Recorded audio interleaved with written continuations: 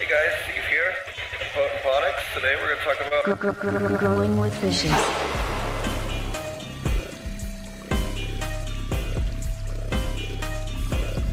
Growing with fishes.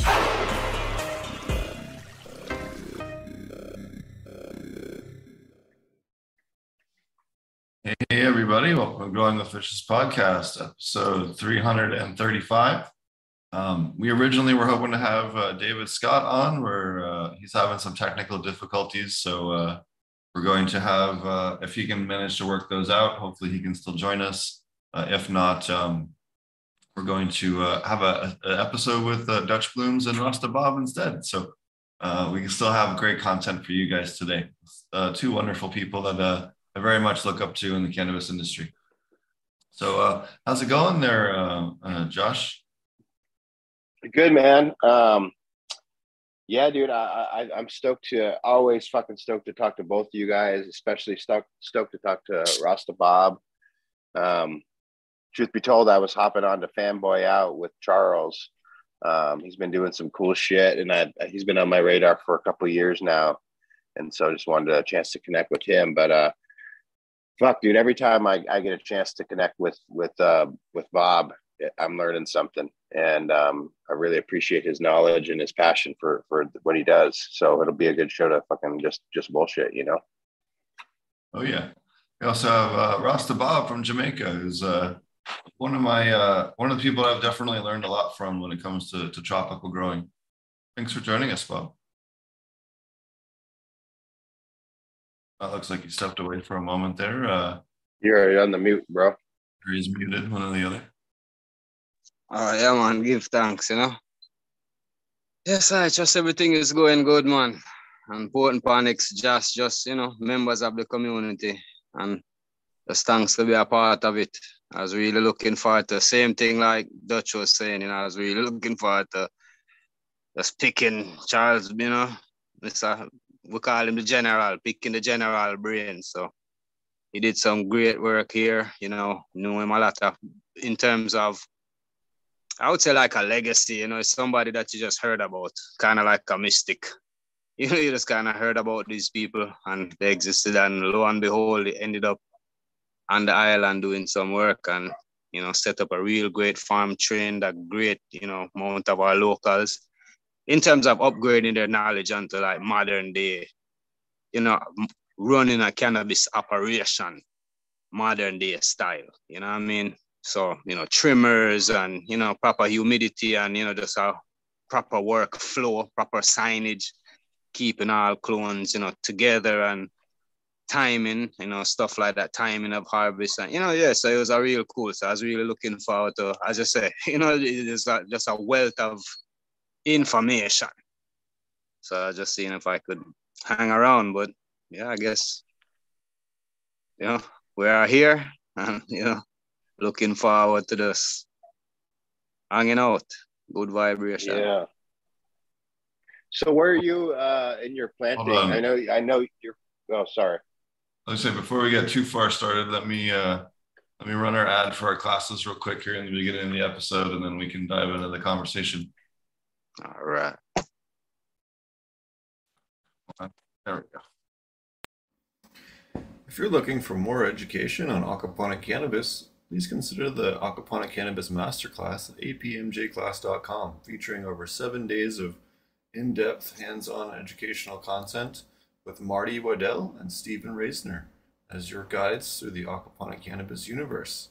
We'll cover everything from construction of large commercial facilities, home-sized systems, backyard systems, nutrients, pest control, diseases, everything you can think of, and so much more. So be sure to check that out at apmjclass.com.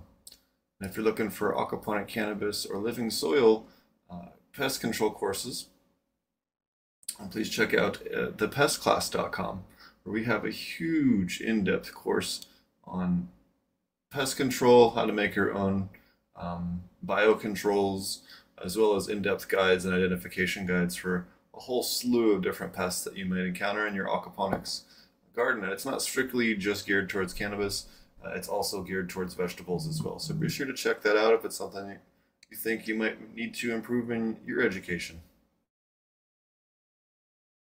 Uh, Well, I guess we'll let you guys start off. I know Josh, you had some questions for Rasta Bob, so I'll let you kind of start off. Yeah, I was just bullshitting, but I would, for us in the West Coast, U.S., it's spring, and we're planting. And I know you're always kind of continually going down there, but you also have a little bit of a season. Where are you guys at down there in the season? Are you coming in? You coming into winter? Is that right? It's I'll go May, into spring. butterfly season in Jamaica. Springtime. Yeah, Springtime, same thing. Sorry, I'm a fucking idiot when it comes to geography a bit and how it all works. So that's why I ask. No problem. As long as you ask, it's a better way to start, Yeah. So I totally dork out, and I've talked about this a bunch on cloning, and I do water cloners. That's kind of like what's worked out for me, but it's a fucking pain in the ass. It's a good thing, I think, in terms of being not using rock wool or plugs, in terms of being a little bit more sustainable. You can just, buy the cloner and then use water essentially and a little bit of cleaning solution.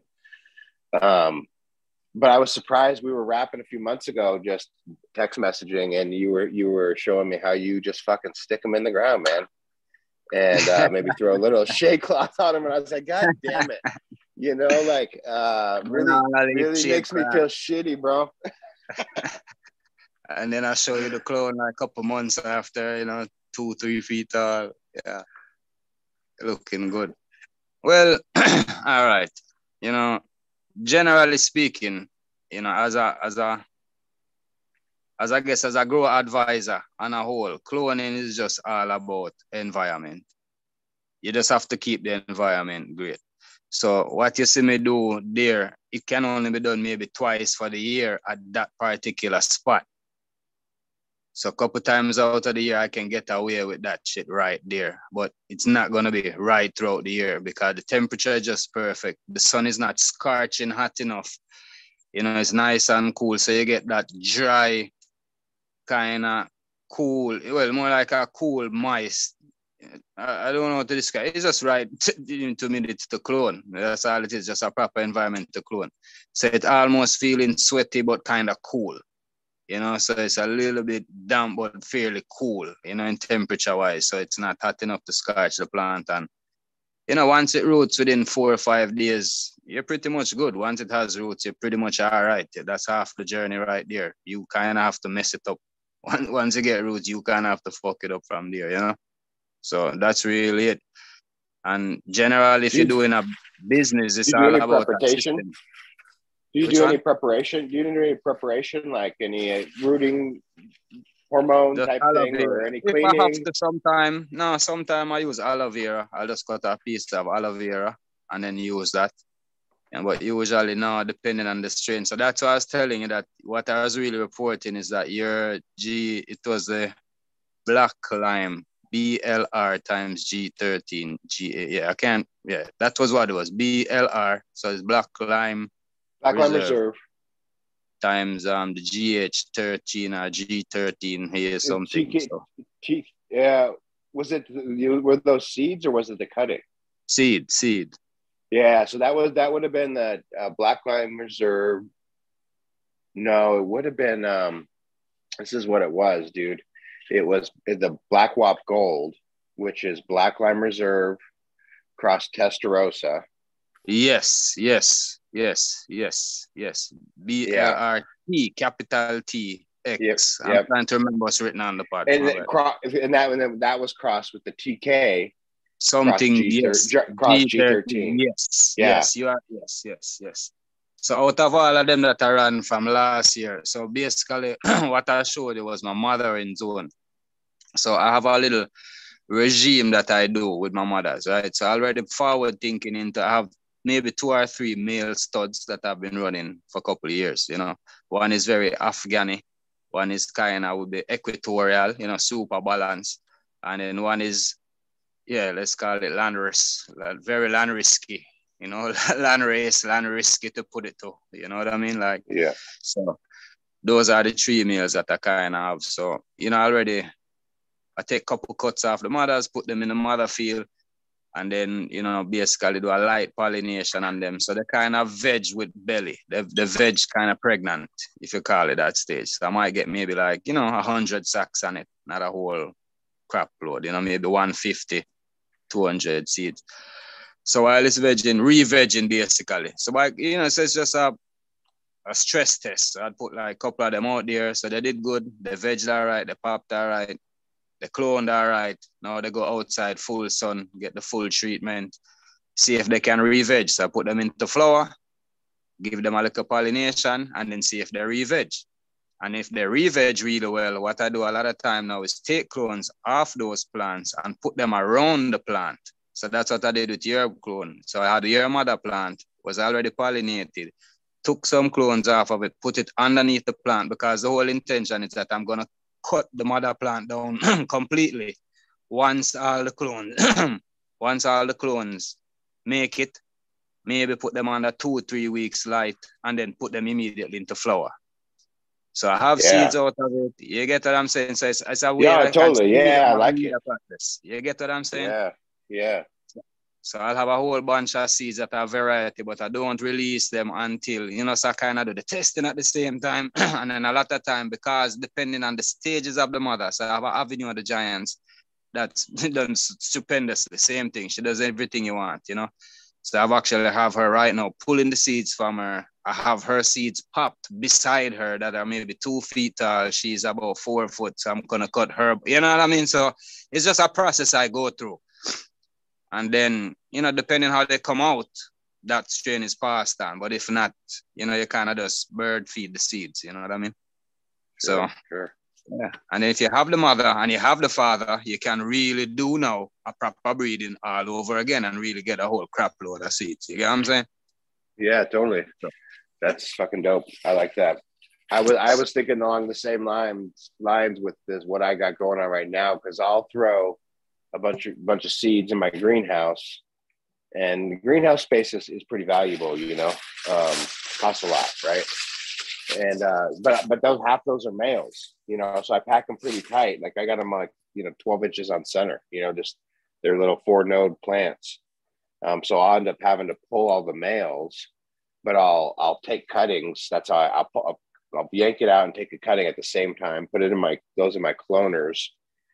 And that way I can watch them flower out a little bit, because I'll keep them in my cloners under 12-12. But I was thinking about basically after the run, just re-vegging everything, because the way the cycle is going to work out right now, I'll pull it down right about the end of July, and so I could flip the lights on just to give it a boost for about 3-4 weeks, get those re-vegged and be right into the natural cycle. And it would be just as fast as if I was, replanting with clones and shit, you know what I mean? So, but I like the idea of just taking the cuttings and putting them right next to them, because I can do that on the fly as I'm pulling my males, with my extra veg space. Yes, sir. Yes, sir. Have a small space and a small workforce. You got to make it work. When I was in Jamaica, I learned, and maybe Bob, you can talk about this a little bit more, but when you plant this similar seed batches from similar gene pools in large quantities, on week 3 and week 4, you can figure out which ones are male and which ones are female, especially when you're flowering or growing them in 12-12. I remember that the Rastas down in on the western side of the island. Traditionally the tall ones, the big tall ones always assumingly are males, so especially when you don't have the time, it's kind of a not too bad bro science to work with, you know what I mean? So that's why it was really a learning curve for me, where we trade seeds, we trade it by the quart. And a quart of seeds, like a 750 milliliter jar or 1,000 milliliter jar. Maybe on the island, when you work out the exchange rate, would be maybe like $200. So when somebody wants to give you 10 seed for, 30 or 40, 50, it's kind of, all right, you're giving me like 6 months work because I have to make it to this level. So that's why it's so inherent. I have to take my breeding so in mind of stability and resilience, so that basically when you give somebody a pack, they can work this freely, and it's good to work because it's, you know, it's environmentally stable, environmentally savvy genetics, you know. So that's really why the veg game. And the finished game, yes, at the end result, it does count in terms of potency and flavor and this and that, but you just have to be able to make it to market in the cash crop world, which is any cash crop, tomatoes, peppers. You have to be able to make it to market. So, you know, chilies, certain things might not be the most potent, but they are most abundant, the yield per plant and stuff like that. So you find something to do with it, you know what I mean? So chili sauce, so it's like that. So yeah, man, the breeding and using ethical breeding along your vibration is worth it. So that's why even people like working with the general, I'm saying, you know, the way he breeds. And so, for example, he has this whole skunk from scratch. And I'm like, yo, that's fucking genius, you know? Makes sense. You know, if the whole skunk was really lost, people having problem to find it, you know the parental lineage, you have parental lineage, so you can basically, quote unquote, skunk from scratch, you know? So, yeah, so, yeah, man. Good vibe. Just over at his spot, weren't you, over at Dave's? Do you want to tell us about it a little bit, and then maybe a little bit about your farm? Yeah, man. Well, that farm is more like, it's like a preservation project, you know, Rasta research, and he really had his hands on a lot of equatorial genetics that fairly old, and you know, every breeder you kind of need to revamp your stock. So me personally, I try to do it maybe every 7 years at least, just freshen up certain batches of seed that you really want to keep alive, you know. So with what was going on, and then he expresses some, as I said, these genetics they're solid in terms of their origin, where they're from, you know, notoriety, and then when you look at it and actually consume it and compare to what everybody said it should consume, grow, it kind of matches up, you know.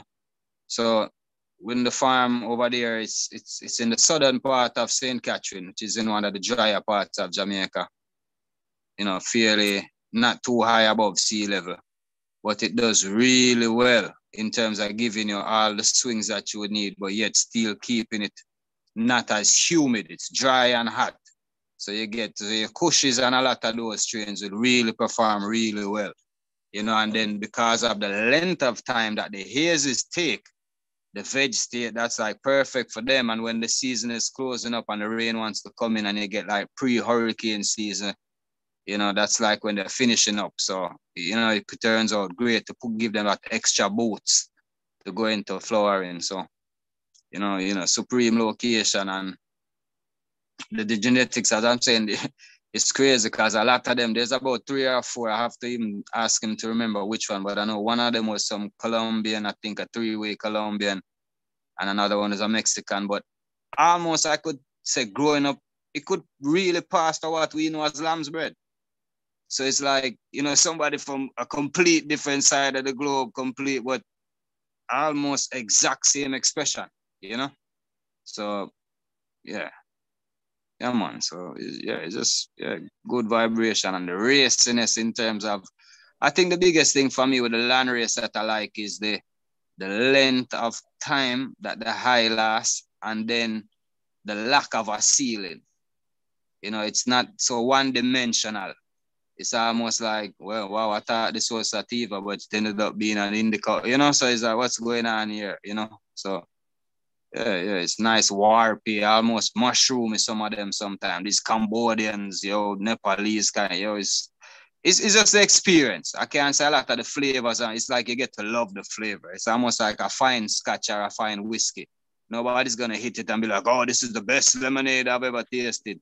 But after a while, maybe the palate and the effect are maybe because you drink it with your dad all the time, it has a certain nostalgic, whatever, entourage effect. But you get to appreciate the flavor to the point that the experience now is like, yeah, you love the flavor, you know? So.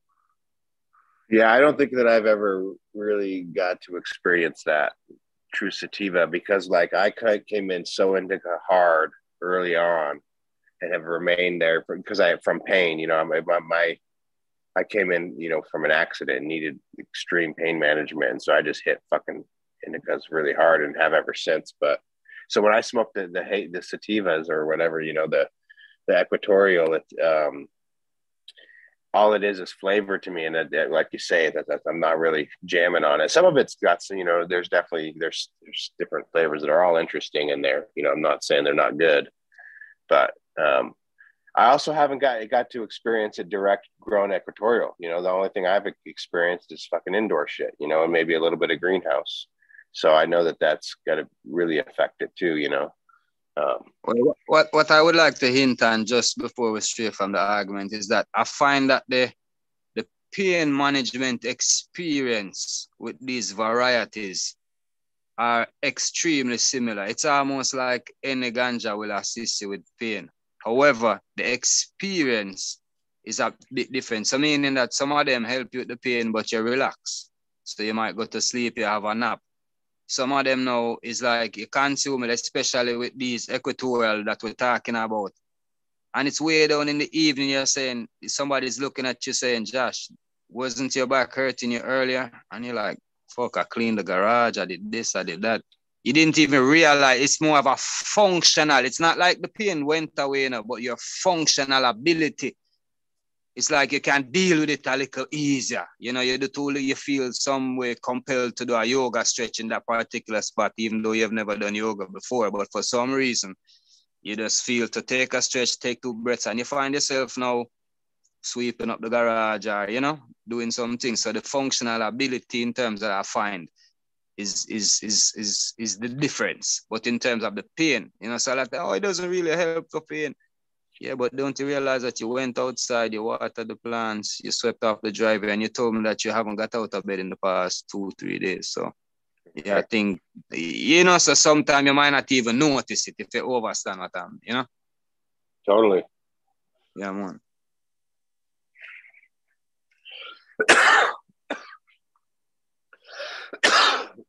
And May is, at least if memory serves me right, is butterfly season there too. Mm-hmm. Yes, sir. You have to have your, what's it called, your BT. Get your BT up, your Diapellus, Entire, or whatever you use, whichever brands. Basilia, Sturgeon, Genesis, you know. You know the worms are coming, caterpillars coming. Once you see a lot of butterflies, you just gotta give it 3-4 days and start your BT regime. Yeah, man, that shit. I remember there was like clouds of them things. And also too, sitting on the porch for like 3 hours at the end of the day and just watching, they just kept coming and coming and coming and coming and coming. In the morning too, you'd be out having coffee or whatever in the morning, and there's just everywhere. I've never seen so many at once before. You still like how you have the serpents. I know you're into the whole snakes and all that shit, but you know when you find them all balled up and it looks kind of weird, it's the same thing, you know, it's a mating season and, you know, so it's all that excitement, all that stuff going on. There's certain trees that only bloom. A lot of people tie it in with examination time, like a lot of the school or the tertiary education when we went to college. A lot of these trees would bloom and we're like, fuck, it's exam time, you know, it's examination time's coming around. And it comes with the butterflies and caterpillars all over the benches and stuff like that, you know. Yeah. Well, yeah, it's just an indicator to just keep your stuff managed, you know, especially if you work with living soil and stuff like that. I always recommend people plant out your pollinators first, you know, so your marigolds and get dill and all that stuff. Just get all that stuff established first and, you know, keep your seedlings or keep your stuff vegetatively, whether you use sulfur, which that is just my go-to. I'm not a big fan of a whole bunch of other shit, you know, I just kind of veg them tall, sulfur them up, put them outside, and, you know, they'll be all right. What are some of the preparations that you guys are making out there for your different fertilizers? I remember them doing like a milk and fruit skin fertilizer down on the west side, where they would take milk and mango skins and sour I sop. hear you say this a lot, you know, and I like to put in these disclaimers, just like with, you know, Josh earlier. you can try the mango leaf tech, you know, and put it up, but your environment just has to be right. That is the condition, you know. So, for example, using milk as a foliar for your PM, it can work, but your environment has to be right. You overstand, so you know that maybe you're just fresh off a rain or you're expecting rain in the next couple of days. So these things are you have to bear in mind. So using these things are very milk, fruits are very dominant. You usually put it at a point where your pest pressure is very low. Because imagine applying that now when you're in flower, which is very attractive to a lot of pests. You see what I'm saying? So it has a lot of contingencies around. So a lot of people would make sure that they put in their ashes and their neem or whatever before. So at least you have that going, and then you apply, you know, your sweet stuff. And so at least when the pest should come in, you're good to go. So if you notice with applications of any type of fertilizer, it's always good to put a spray regime behind it, because you're gonna increase the natural growth in the plants and so forth.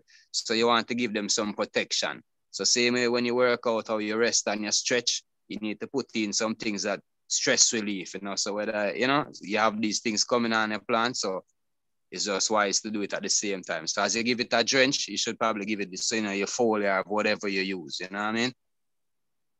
So as I said, all these are very environmentally dependent. So it's not like, yeah, Bob said use Aki and this and that, and you can go, yeah, you can. You just make sure that the environment for all the protocols are, you know, in place. No, and that's really it. Like, you know, every time I put like some sort of educational post on Instagram or whatever, I always have a certain percentage of people that are just like, you know, they're just confused. You know, they're not really hating, they're just confused. And like, but everyone's, you know, I remember like most everyone is growing in a indoors in a tent or indoors in a pots. Like, you know, to get people even to grow indoors in a bed is like, yeah, to a lot of people, you know. And so then everything's fucking wild in their head, you know. But and they may be even really experienced indoor organic, you know, living soil growers and not having had the experience. And you and I've spoke about this. You know, I'm a first generation farmer, and I've been doing it, you know, for 10, 15 years, and that's my experience. And then what I've learned from others. But you're in a culture of cannabis farmers, and it's been, the information's been passed down, and then and you're doing it outdoors, and so you are able to observe the environment and know when the right time to do things. You know, I've started to learn some of those tricks too. Just when the right time, you could do a couple things here once or twice a year, you can get away with shit, you know. And it's I don't know, just kind of commenting, man, about that concept, you know, that people need to get some more time outside. Yeah, totally right. And that's even when I work with the general now, it's good when I can have even Steve, you know, I can bounce a lot of these things off for them, because I don't even know why it works. I really don't, you know, but I can just tell you that my aunt told me, and you know, this, and I've tried it over, and it has produced results continuously. So, you know, I'm scared to even try this sulpo masher. I don't know you understand? I don't even know what is these things, you know. So yeah, you know what I mean? I always thought it'd be fun. So you know the diatoms in Jamaica. So in the water, if you go at the right time of year, there's these glow in the dark diatoms that make the ocean blue and the waves blue and stuff. I always thought it'd be fun to take like a really fine sieve, like a 25 micron bag or a 10 micron bag, go collect a shit ton of them, and then like ferment them and put that on the plants and see like what would that do? Just from a pure like, you know, mad scientist. I'm saying your brain works differently. You understand? So I can totally see it. You know, just the other day we had a whole bunch of the apple. You know, the OTET apple has these bright pink blossoms, you know, and then mangoes. So we have like 3 mango trees and 2 OTET apple trees. And there's this whole bunch of blossoms, you know. So when they raked up the yard, it's just basically like, you know, 2 4-foot piles of blossoms. And I was like, this is probably like good bloom food right here, you know. So I was like, all right, let me just get a fresh batch of worms, and all you guys are going to eat are just blossoms. That's all you're gonna eat. So check it out in a couple months, and see what's happening, then test it out, But so yeah, I can totally overs it, but it takes, I like when the scientists are there to give. So for example, why the name? So a lot of people, me and the general had this conversation, so he doesn't, like the name and this, that. And when I explained to him about how we use it, because in why I know you won't see it work is because of how you apply it. So one, you have to ensure, and this is for everything, you have to ensure proper application. Is it covering the plant? Is the coverage good? Is it sticking there? And then is it affecting negatively the plant? So is it burning? If the sun is too hot, things like that. So good. So you clear that step one. Step two, now, what is the mode of action? So neem really affects a lot of the reproductive cycle. So if you're trying to attack these things, they are born in like 48 hours. Some of them have like a 72-hour hatch rate. So that would mean that you'd have to apply this thing every 3 days for at least a 3-session or a 4-session time to really break that cycle. So as we spoke about earlier, it's just really the engagement of how, so it's not really a SOP, it's parameters of engagement and then knowing how to engage when the parameters have been breached, So it's the same vibration I like when I can look into these things and the scientists kind of help to explain, why going. It makes it a lot easier now. So even the chrysanthemums that he has found out by the farm, and he said, oh, but this is what they used to make spinoside. This is the exact same strain, so I can just make an extract, an ethanol extract. I'm like, cool. All right. Yeah. Cool. I'm on that vibration. I was saying something similar to a dude, and he was a degreed botanist, and I'm not. I'm high school educated, and I always kind of generally feel this, that the university is behind the very leading edge of a field, even though like, just like what you were saying in our case, like the university can help us explain, and both of us learn together that knowledge base, what's really fucking going on. You know what I mean? Because anytime I've been into a university study or program or grow, it's just a fucking shit show. And you're like, you guys are making fucking rules and writing papers on this shit. You know what I mean? Like, what's up, Tommy? Respect, Tommy. What up, Josh? What up, Rasta Bob? Long time, man. I haven't heard you on anything. Long time. Good hearing you. In the bush with the family, Yeah. No, that's most important anyway. Sometimes you gotta, you know what I mean. I've been trying to take a little break too, but no, it's good, man.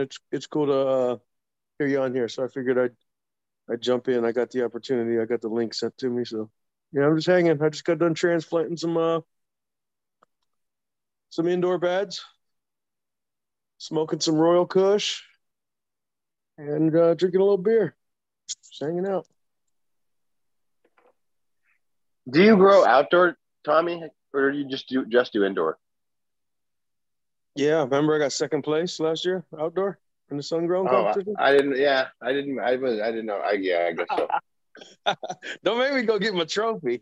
You need to. Way to say it, though. Way to say it. Yeah. Oh, yeah. You don't remember, bro? Yeah. Every time you go live, you need to have it on your shoulder, But everything's organic. What was that, Bob? I'm sorry. Now just saying you need to go for your trophy, man. Every time you go live on the screen, you need to have it on your shoulder. Yeah. Have it on your hat or something, Put it in the backdrop. I don't know what you call those backdrop thingies. I'm coming for first. So Josh, I'm actually putting what is it? So it's that Post Malone, right? And I grew out some of those seeds that I got from you, and I crossed that with my Rambo, and it made this really crazy, like, I just picked this real crazy outlier out of the ones I got out of that cross, and I recently had a tent with basically everything in the tent got mildew, and this one was in the corner, just, you know what I mean, like standing there kind of flawless with no mildew. So that's going outdoor here in Michigan this year. I want to try that one this year. What's it taste like? It's like it's like a really sweet, kind of like OG Kush almost, but like it's like this weird. It's really hard to describe. I mean, kind of like that. How whatever the lineage on the No, Post it's Malone, the Gary, right? Yeah. So it's got some like funk from that, and then I just I don't know, like the one like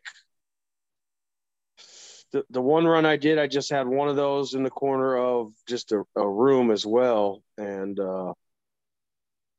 it was terpier than everything. You know what I mean? It's like, man, it was just crazy, like how noticeable it was. So yeah, I'm just I'm gonna put a couple of those out. I'm putting the Chelsea, which is the one I got the second place with. Put a couple of those out. They did really good last year. I have so one of the OG crosses from Mean Gene Freeborn. I think it's Ghost OG cross or something. I have it all written down. I'm not the sharp. You know what I mean? I'm not the Mr. Know every cross kind of the guy. But no, I was really looking back. I ran some Ghost OG to Jaro, maybe like 3 years. The same time I think it is. The Jaro. Yep. I think that's what I have. I have like 3 fridges that I have stuff stashed, and I can't find these fucking, because truthfully, the Jaro is one of those strain that loud, like really loud, and I admire that. I like that thing. I'm pretty sure I sent you some of that, dude, crossed with the root beer. Yo, I tell you, it's one of my, it's nice, it's just really nice. Yep. The one I kept, I just kept it, solely on terps. And it does seem like it's kind of has the kind of wiry, stretchy kind of frame to it. But like I said, the terps were crazy on it. So yeah, I'm real excited. Yeah, man, plus, when you pop the jar, man, people come over the wall, like, yo, some of that. Right. And Mean Gene stuff is all, you know what I mean? I would say if you're going to recommend somebody for outdoors, I would recommend, Dutch Blooms, someone that, that does it with the outdoor stuff. Nick, I'd recommend. But yeah, so I'm excited to put that one out there. Oh yeah. Yep. Yeah, I'm only gonna do 12. I heard in my township here they're gonna try to start fining you for growing outdoors. You know what I mean? Like everyone has big yards. Like my yard's 1.5 acres, my whole lot. But you know what I mean? Everyone has pretty big, close to 1 acre lots.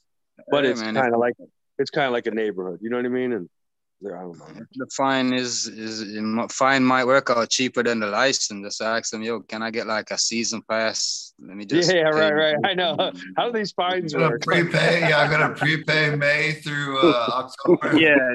Just pay them in May. So is it per plant or is it?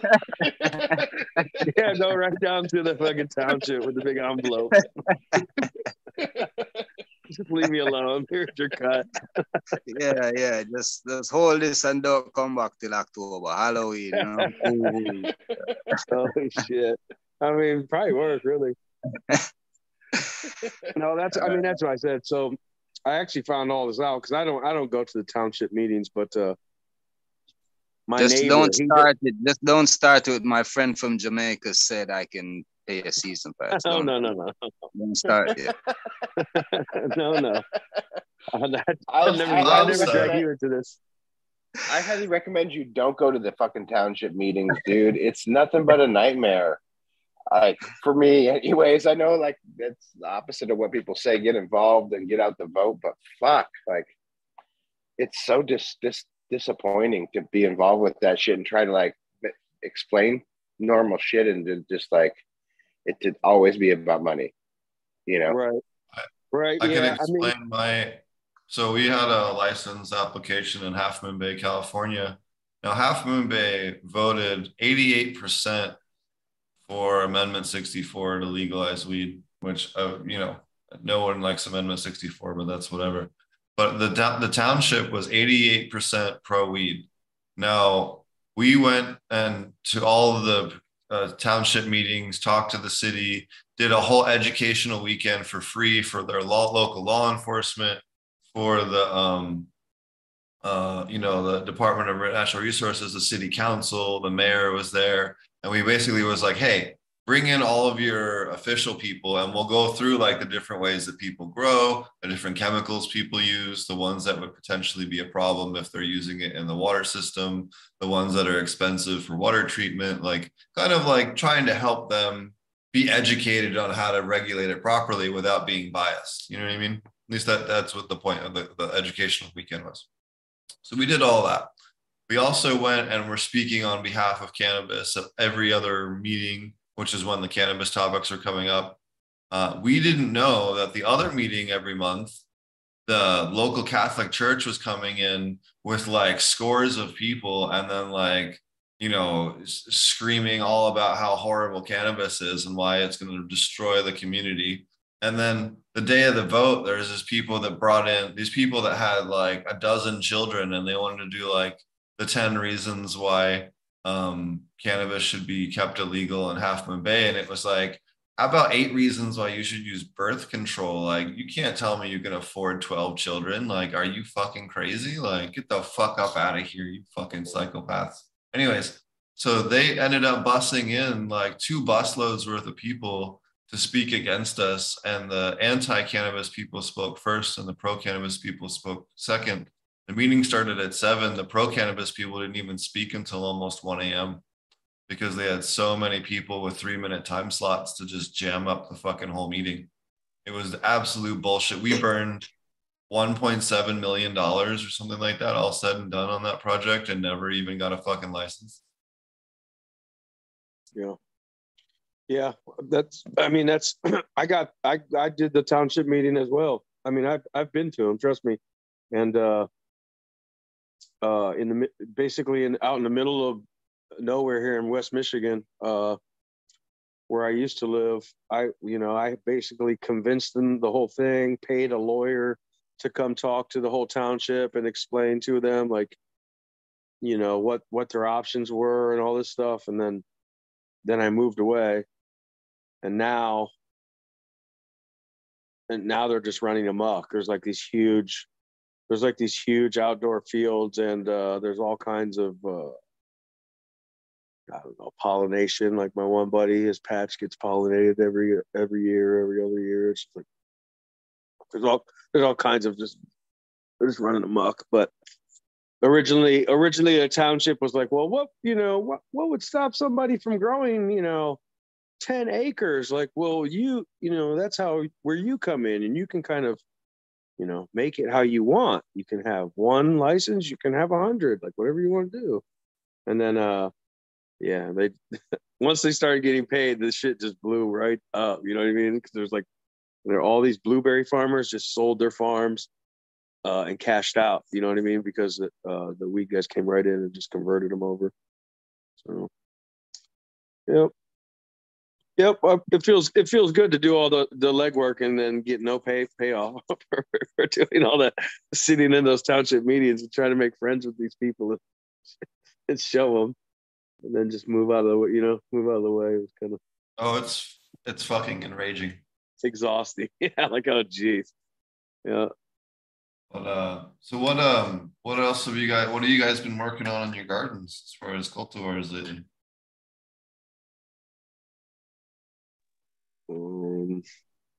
I got a couple new cultivars. Go for it. Well, okay, yeah. What do I have? I got a cut of that apples and bananas. Supposed to be a good one from shout out to Original Breeders League. I actually met him at the at your conference, Josh, and we did a little exchange. So I have the apples and bananas. I have something. What is it? Cereals. So I guess that's. I'm guessing that's Skittles and cereal milk or whatever. I don't know what it even is. And then blueberry Z. So those are three new ones I have. I have a handful of other stuff that I can't even go up. It's kind of just in holding. I got some Sorry. apples and bananas right here. The flower right there. Yeah. What's it like? I've never even smoked it. I just heard about it. I just told him to send me some trendy stuff. I got to keep up with the Joneses here. It's super cushy. Is it? Yeah, it's super cushy. It's not like what you'd think it is. It's definitely sweet and appley, but it's like bright cushy, Okay. And Yeah. I was also told it doesn't do that great outdoors, so I'm not putting those outside or anything, but I am gonna, let some of those rip. And I had to stop popping seeds for a minute. It got a little out of hand. It got a little out of control. Yeah, not making enough money here in my bedroom, and I'm like, this is not good. You know what I mean? It's like everything was suffering a little bit just from not, just from overdoing it, trying to keep way too much stuff. So I did a little spring cleaning, but no, that's about all I got. What about you? What about you, Dutch? I know you guys got some. Cool I've been like, I've had I know everyone, we're all having a shitty year, to some degree, but so I've been really in that and trying to figure shit out, and so the laws have been changing too, right, from underneath my feet. So effective, I think June 23rd, I can't have any seeds here. I have to move my seed business out of the state. It's over to technical shit, and it's like a side consequence, So essentially, like the Delta 8 and Delta 10 gummies that have been coming in under the hemp bill and being sold in gas stations to kids, they're trying to stop that. And so the way they wrote the rule was any cannabis plant or product that has any THC in it is considered cannabis, and cannabis is under the recreational license program, which I have a license for, but I can only sell seeds to other producers, to other growers, and there's only 500-600 other growers in the state, and they don't fuck, you know what I mean? Like, they haven't fucked with me very much at this point. A few have, but it's not a sustainable business. And we all know the deal with the DEA and the Farm Bill and hemp and everything, and so that's really been shitty for me. But subsequently, just like you were saying, like you, Tommy, things kind of got out of hand. Like I've been just kind of out of hand for a while in terms of just doing too much, and so because of all this, I've been doing less, and everything's looking really a lot better. It's just looking great. I just, I'm enjoying it more, So I just planted my whole greenhouse. Took me like a week, nice and slow, doing it, hanging out with the kids and shit, and finishing up a couple grow rooms, that have seeds going on in there. So I have the Trans Am from Capulator that I'm going to hit all my clone stock with. Which I'm pretty excited. It's a God's gift across the white. And it's just totally it's nothing in the genetic pool that I fuck with. So it should be really nice. And it's all sativa looking, it's skinny leaf, so it should be a nice cross to make some interesting, stuff. Yeah. Yeah. That white is I mean, it's a good name for it. I had it for a little while. And I lost it unintentionally, but never got it back. But that white is pretty crazy. Like white, you know what I'm saying? Yeah. I can't really even, it's more just like a hashy kind of flavor to, you know what I mean? There's no real There's no real Yeah. flavor. It's like hash. It's just like something hash. That was plugged in. I guess not. Yeah. So in my greenhouse, it's like all root beer freeze and root beer freeze crosses. And a bunch of testing stuff from Gene. Like, and it's all Kush stuff. It's Ghost OG, Special Indica, crosses, some grape lime, skunk, lime one, lime pop crosses, stuff like that. Most of it's pretty cushy was the overall theme, which I'm really happy just to look through all that stuff. So, yeah, and it's in I guess my point was that it's really nice to just be doing that and just to like focus on that and do a good job, and you know what I mean. Yep. Like I said, my veg room. You know what I mean. It was just a bunch of pot bound plants, a bunch of stuff that I was like, I just had to make the decision on a bunch of stuff. Bunch of crosses that I made, like, oh, it's good, you know what I mean? I'm like in love with my own creation. Like, oh, you have a bunch more of these seeds, just cut it the fuck down and chill out. So that's what I did, kind of. Yeah, I geared down a little bit, but I'm doing a big vegetable garden as well. You know what I mean, as well. So I got all that going on too. So I had a bunch of starts that. You gonna grow a giant pumpkin? Not a giant pumpkin, just some normal pumpkins. Come on, grow a giant pumpkin. No, I mean I've seen what that involved. I used to I had a friend. As we just talk about taking it easy, like, come on, dude, grow a giant pumpkin. Right. Yeah, I know. I'll be out there with the shade cloth and the little heated cables and little hammock for the biggest thing to grow big pumpkins is to bury the vines. That's the biggest thing. Yeah. There's a bunch of shit. Those guys are nutso, just like we are. Yeah. Yeah, no. Are you doing one of those this year? No, No, I'm not doing much of anything else. One last year, or you did one last year, or no? Yeah, dude, and I fucking lost the beans. So the whole thing was I didn't grow a huge one. I was not successful at growing a huge one, but I was like, okay, well, at least I got some beans that I can work with, and I fucking lost them, bro. I cannot find them. I've scavenged my whole shit, and I cannot find these beans. So, I'm just taking that as a sign too, just to chill it out. There's no money in that for me. Yeah, those giant pumpkins. Those giant pumpkins or something. What's up? Yeah. What about you, Bob? What's Bob got going down? Many things. What is your definition of Kush? Describe to me the flavor, the terpene profile. I would say like OG Kush to me. Like the that's a wide. It's a wide kind of profile, right? Like in my mind, it can go all the way from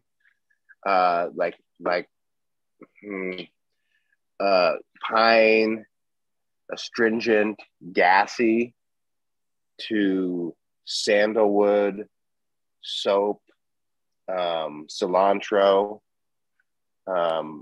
even into tennis ball, burnt rubber. It's kind of a range. Well, yeah, that's what I'm saying. OG Kush, there's a lot of OGs. Yep, those are all.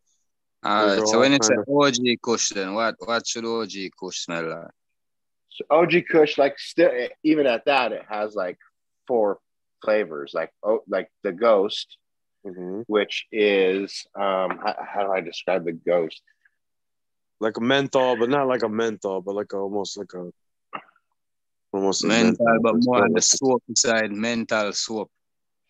Yeah, menthol soap, extremely sesquiterpene, just really stays around. You just holds in the back of your mouth. It has a real nice mouthfeel. Then the SFV San Fernando is that more limey, gassy. That's the one that I grew up on, and There's a few others. I'm not. I can't fucking lay it out. I'm not The like. smoke is heavy too. You know what I mean? It's that thick, rich smoke. It's not, yeah, it's not that burning hot kind of. Well, I'm saying that, you see, as a breeder, I spent maybe the past 5 years doing my best to put some good things in my toolbox that I can say is a good representation of a Kush, good representation of a OG. So that's why I was able to say, when you said the ghost between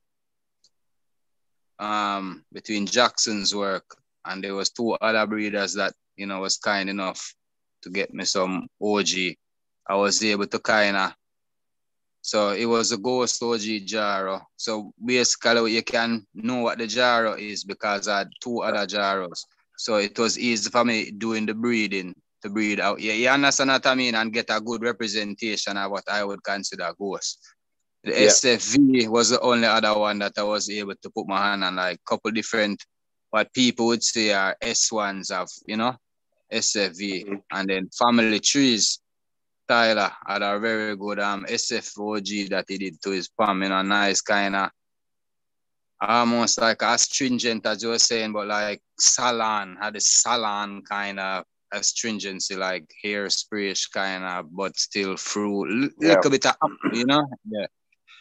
But the grow pattern and so forth, the terps, I find that even with the same cutting, I can carry to 3 different geographic locations and it will still produce different growth patterns, so, but they will still have a general vibration about it, So that's why when it's like the Kush, I just say from carpet, like a real carpet, like I don't know what it's like a carpet, like a dirty carpet, and then it goes all the way up to a nice spread of ranges from my experience.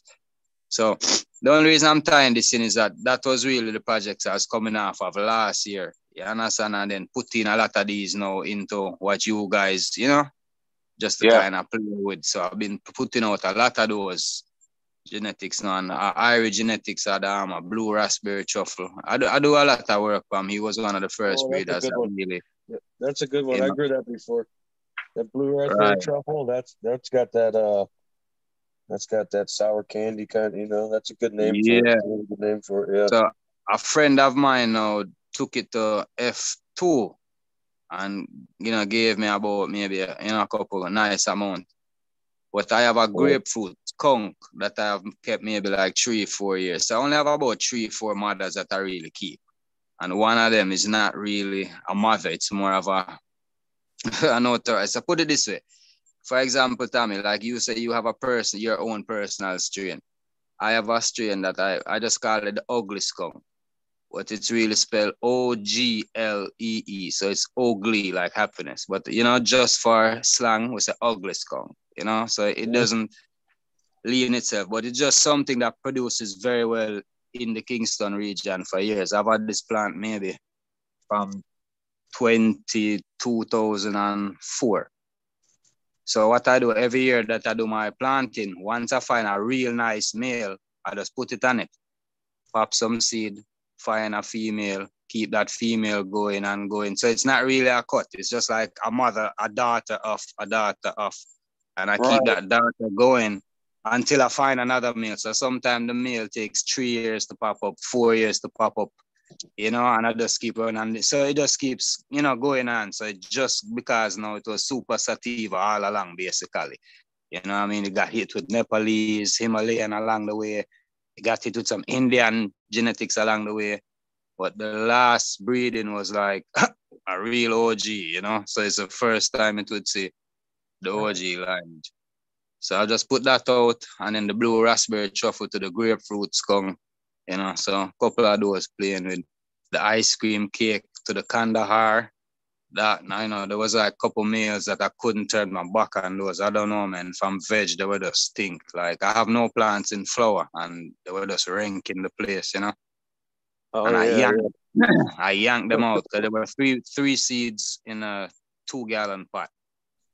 So I yanked the female, coincidentally was in the middle, and the 2 males on the outside, So I basically just yanked the 2 males out. I threw them down on top of like a little pile of compost, just threw some soil on top of them and just forgot about them, And yo, 4 days, 5 days more, and them boys were up and running and stink. You know, I was like, God Lord.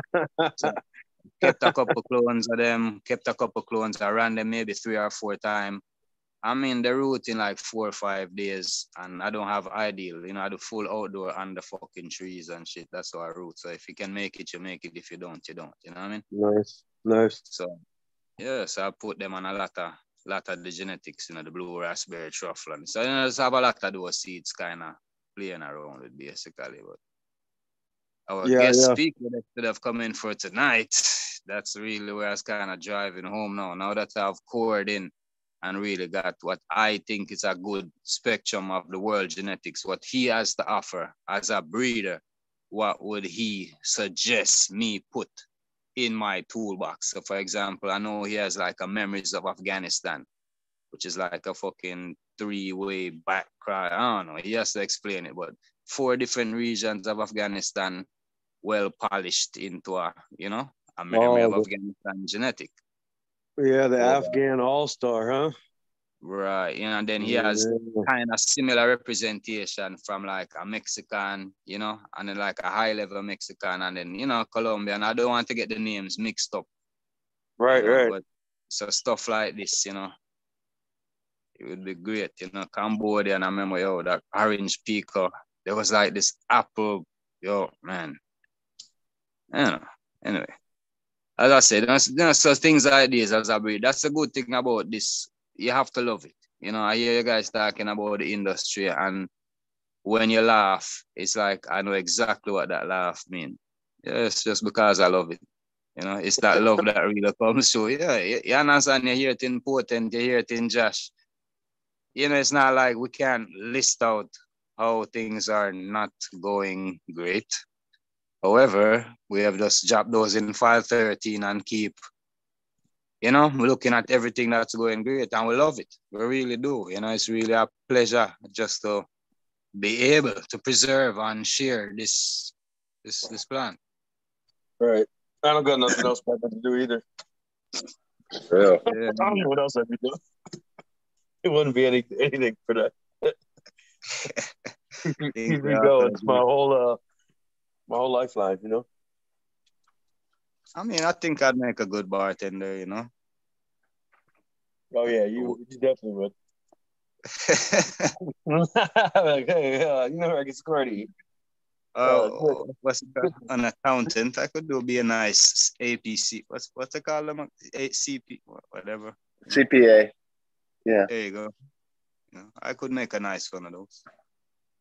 A question in chat: how do you guys store your seeds? Freezer, fridge. Been having trouble with 4 to 5-year-old seeds. 4 to 5-year-old seeds are just going to have a lower germination rate at that point, regardless, unless you're going to do a little bit of work with either gibberellic acid or not stored properly. I disagree. Well, you're going to have some reduction. I store all my seeds in the same place, in this room that I'm in right now, and I keep this room. I also have freezers as backups, but I keep the freezers at 65 Fahrenheit, and I keep this room at 65 Fahrenheit and 45% humidity. And that way, because the reason is I'm always packing seeds. I'm always packing seeds like multiple times a week. So if I had them in a refrigerator and had to pull them out of the refrigerator and open them up, then I would change the moisture content in the beans, and that's where shit gets fucked up and seeds get ruined, is in temperature changes and fluctuations in moisture. So for me, in my situation, and I definitely have seeds that are at least 6, 7 years old that are germinating just fine. You know, 98%, 76%. You know, yes, it's true. It does go down. Like, I'm not arguing the science of it, but I think that you have a fairly significant period. If you want to store them for a lot longer, then you could keep them in a freezer or a refrigerator. But you know, when I did that originally, you'd have a power outage in the fucking middle of summer, and your freezer would defrost a little bit. and it would change, you know. And I had a little seed pod that happened, something like that happened a couple times, you know, and just like fucking ruined all the seeds, you know what I mean? Versus like this stuff that I just keep at this constant. You know, I can open this jar up and just leave it here on the counter all day, no problem. You know, like it's all the same. So that's how it works for me. It works really well. Got a whole room. I would say, I mean, I just put mine in the fridge. I have mine in the fridge. I try to keep them all sealed. I have like one of those Pelican cases, you know. I just toss it in one of those. Most of my seeds are packs from other people, and then the seeds that I make are in, you know, just like probably like a Ziploc bag. You know, all the air pressed out, kind of just fold it all up in another, you know, Pelican case. I have two of them. One for like packs of seeds that I try to just store long term, and I don't really pull my stuff out of the fridge. And then I also have seeds that are just you know, stored here in my garage that are, you know, I guess it's right about where you're saying 65. It's like 65 degrees. And, what is it? It's 66 and 57. You know, humidity in here right now, so it's pretty much like that all the time in here, unless it's like super hot out in the summer. So It's just like what we were saying earlier, the parameters of engagement, right? So with the seeds, moisture is your enemy. Fluctuation of temperatures is your enemy. Fluctuation of humidity is your enemy. So these are the parameters you have to engage. So as they were highlighting, you have a batch of seeds you want to keep. Just for argument's sake, you have 100. Maybe you put 25 into long-term storage with what we call the safe. We probably never plan to touch those again on emergency basis. Then you put little packs of how you might want to take them out. So for me, I keep some of them, but I only have a very limited refrigerator space. So if I have to access those, I have like maybe a minute and a half, you know, that I have to just grab it and go. So I already kind of have to mentally know where they are. I have a little map or a picture. So when I do fly, you know, or you take it out fast, rest it in the deep freeze and try to do your navigation there. Now, traditionally, there are different ways. We learn it now. We keep the seeds well dry in the bud. The bud themselves, now, once you dry and cure your herb properly, it will keep the seeds naturally. And you find those will be wrapped in maybe something like dried banana leaf. And all these things have to be well dried. You don't want any form of moisture left in these things. You know, and then you might find them either in a flask bottle, like what you guys call a fifth. You know, find it like in a fifth, something like that. And apparently rice and cornmeal has been around for a long time because you find some of these old seeds with same way with rice or cornmeal mixed with it, you know, in the flask. And they will have this normally. Some of them keep them in like caves or they dig a hole and put it in because that is where you would keep the temperature cool, you know. So it depends how fast you're going to access them. You know, in the low-lying areas, I've seen people actually put them in a bottle with the same rice and everything, and then you put it in a tube, like what you call an inner tube, like those inflatable tubes you take to the beach or the park, yeah? Waterproof it like, and then put that in your hole, you know? So the fluctuations in temperature, because say it's in your house, it's going to be hot in the day, cool in the night, hot in the day, cool in the night. Yes, you can do those with seeds that maybe you just harvested and you're going to plant those within maybe a year or within the next season. Fine.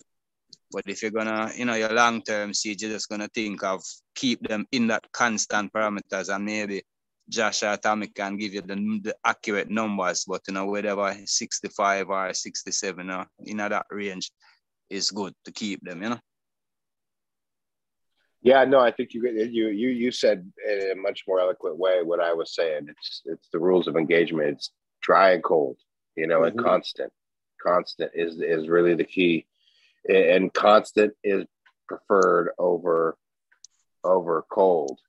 if I had to make the choice. And so for me, because I have to, that was my answer. I was answering and saying, like, because I have to access my seeds because I sell them, have some that are in storage, that are in cold storage, but because I have to access most of my seeds, and I don't have like the time to like wait for them to warm up to the temperature that I'm, going to pop the jar in. So I just keep everything at this constant. And Potent was right. I do probably sacrifice the long-term viability of the seeds.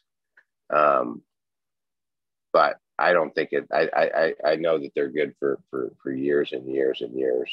I mean, I have 15-year-old lettuce seed, that it's still got 70-80% viability, that it's been in the same storage with everything else. When I was doing veggies, I was buying a lot of veggie seed, like as much veggie seed as we buy in fucking weed seed. I spent thousands of dollars a year on seed. That reminds me of something. I got some pepper seeds from you. I got that big lot of seeds. I got the Ghost of the Reaper. Yeah. Ghost of the Reaper. Yeah. I got some of those going.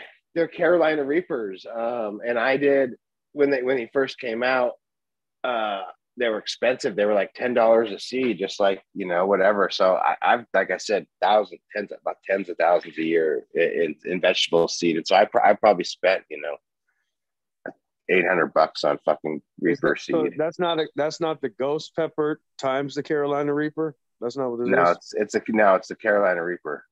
Oh, okay. Ghost of the Reaper. I don't know why it says that's what it said on there. Show me the package. There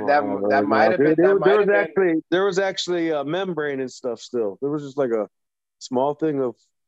That's why I figured there was a cross, some cross you did or something of peppers. I don't know. Yeah, I got a lot of peppers. I'll have to get it out. I'm not doing it right now, but I'll send you. Either way, the deal was I hunted a bunch of them in my cold climate here, where peppers don't grow. Like, people have a really hard time growing peppers here. And I kept pods from like 2 plants basically out of like, I don't know, there was like 800 or something like that. Yeah. Yeah. But I didn't do anything with it past that. I just did that one step and just like, yeah. Just like my pumpkin project, lost the fucking seeds.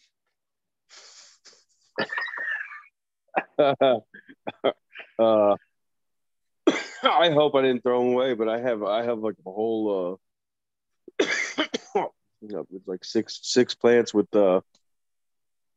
seeds that are just, I never even separated the material from the seeds, and I can't find it. It was like, I don't know, I hope it did get pitched out somehow, you know what I mean? Mixed up with trash somehow. It's terrible. There was a question in chat about what's the 2 top cultivars that you have, I don't know if you wanna. Mine? I don't know. The 2 top cuts that got away. Oh, they got away. So what's the 2 top cuts in your library now, and then the 2 top cuts that got away? Well, the 2 I run. Go ahead. You go first. You go. Give me some time. I would say, like, that's such a hard thing to answer, number one, but just a quick off the top of my tongue, flavor wise, the Black Wop Gold and the Dog Liquor are fucking really hitting, but so is that Ghost OG Lime Pop, and so is the Root Beer. But that's from a smoker's perspective, not from a breeder's perspective. I would change my opinion a little bit if it was like the top 2 that I'm breeding with. But the ones that got away, strawberry. I had a really good strawberry cough and a really good Obama Kush that I would love to have back.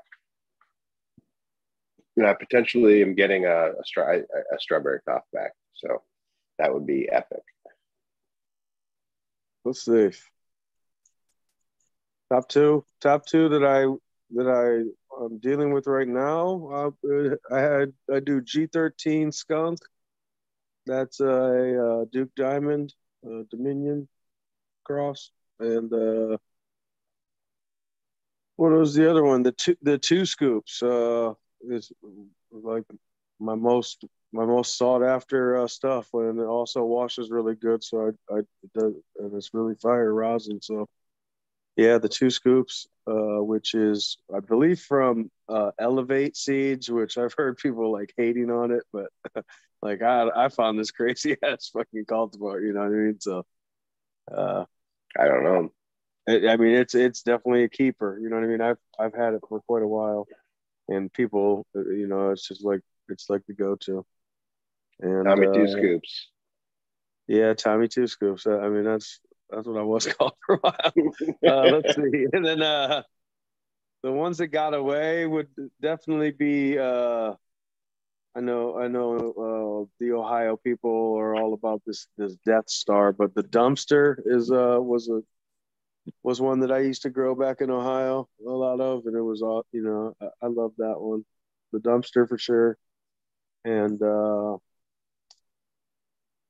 let's see, they got away.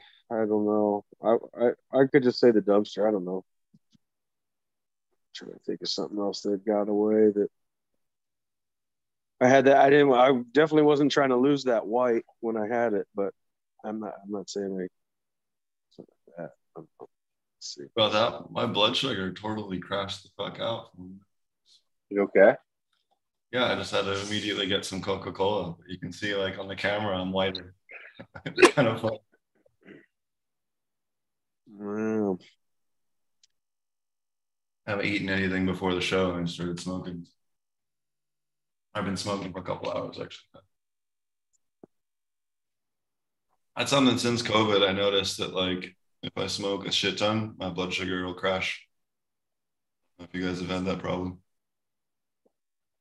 I think that's a general, like people, want, right? They some people like they get the munchies, but like it's like probably a little misdirected. Probably just need some fruit. Good old candy. That's what I need right some Skittles. Oh my God. In my house, you got to hide it right now. You know what I'm saying? Like, you got to hide the. I just went and had a mango and grabbed the Coca-Cola and I feel good now. No. Mangoes, fucking so many mangoes in season right now. I don't know about you there, Bob, in Jamaica, but although I do miss the stringies, we don't have stringies here, but the mangoes here are pretty bomb as well. Yeah, man, any mango good, especially the local mangoes, not the hybrid, table shit. Once you can get local mangoes, yeah, man, good vibe. Yeah, that's one. Mangoes really make a man go, The if you've never been in the tropics, you've never had good mangoes. All the ones that ship to the US are like not ripe at all, and yeah, they're just not very good. That's all I get. I still like them. Yeah, you just let them ripen up though. They're good still. They can get a good. So if you want to find good ones in the hood, and same thing if you want to find sweet sop like custard apples. Yeah. Is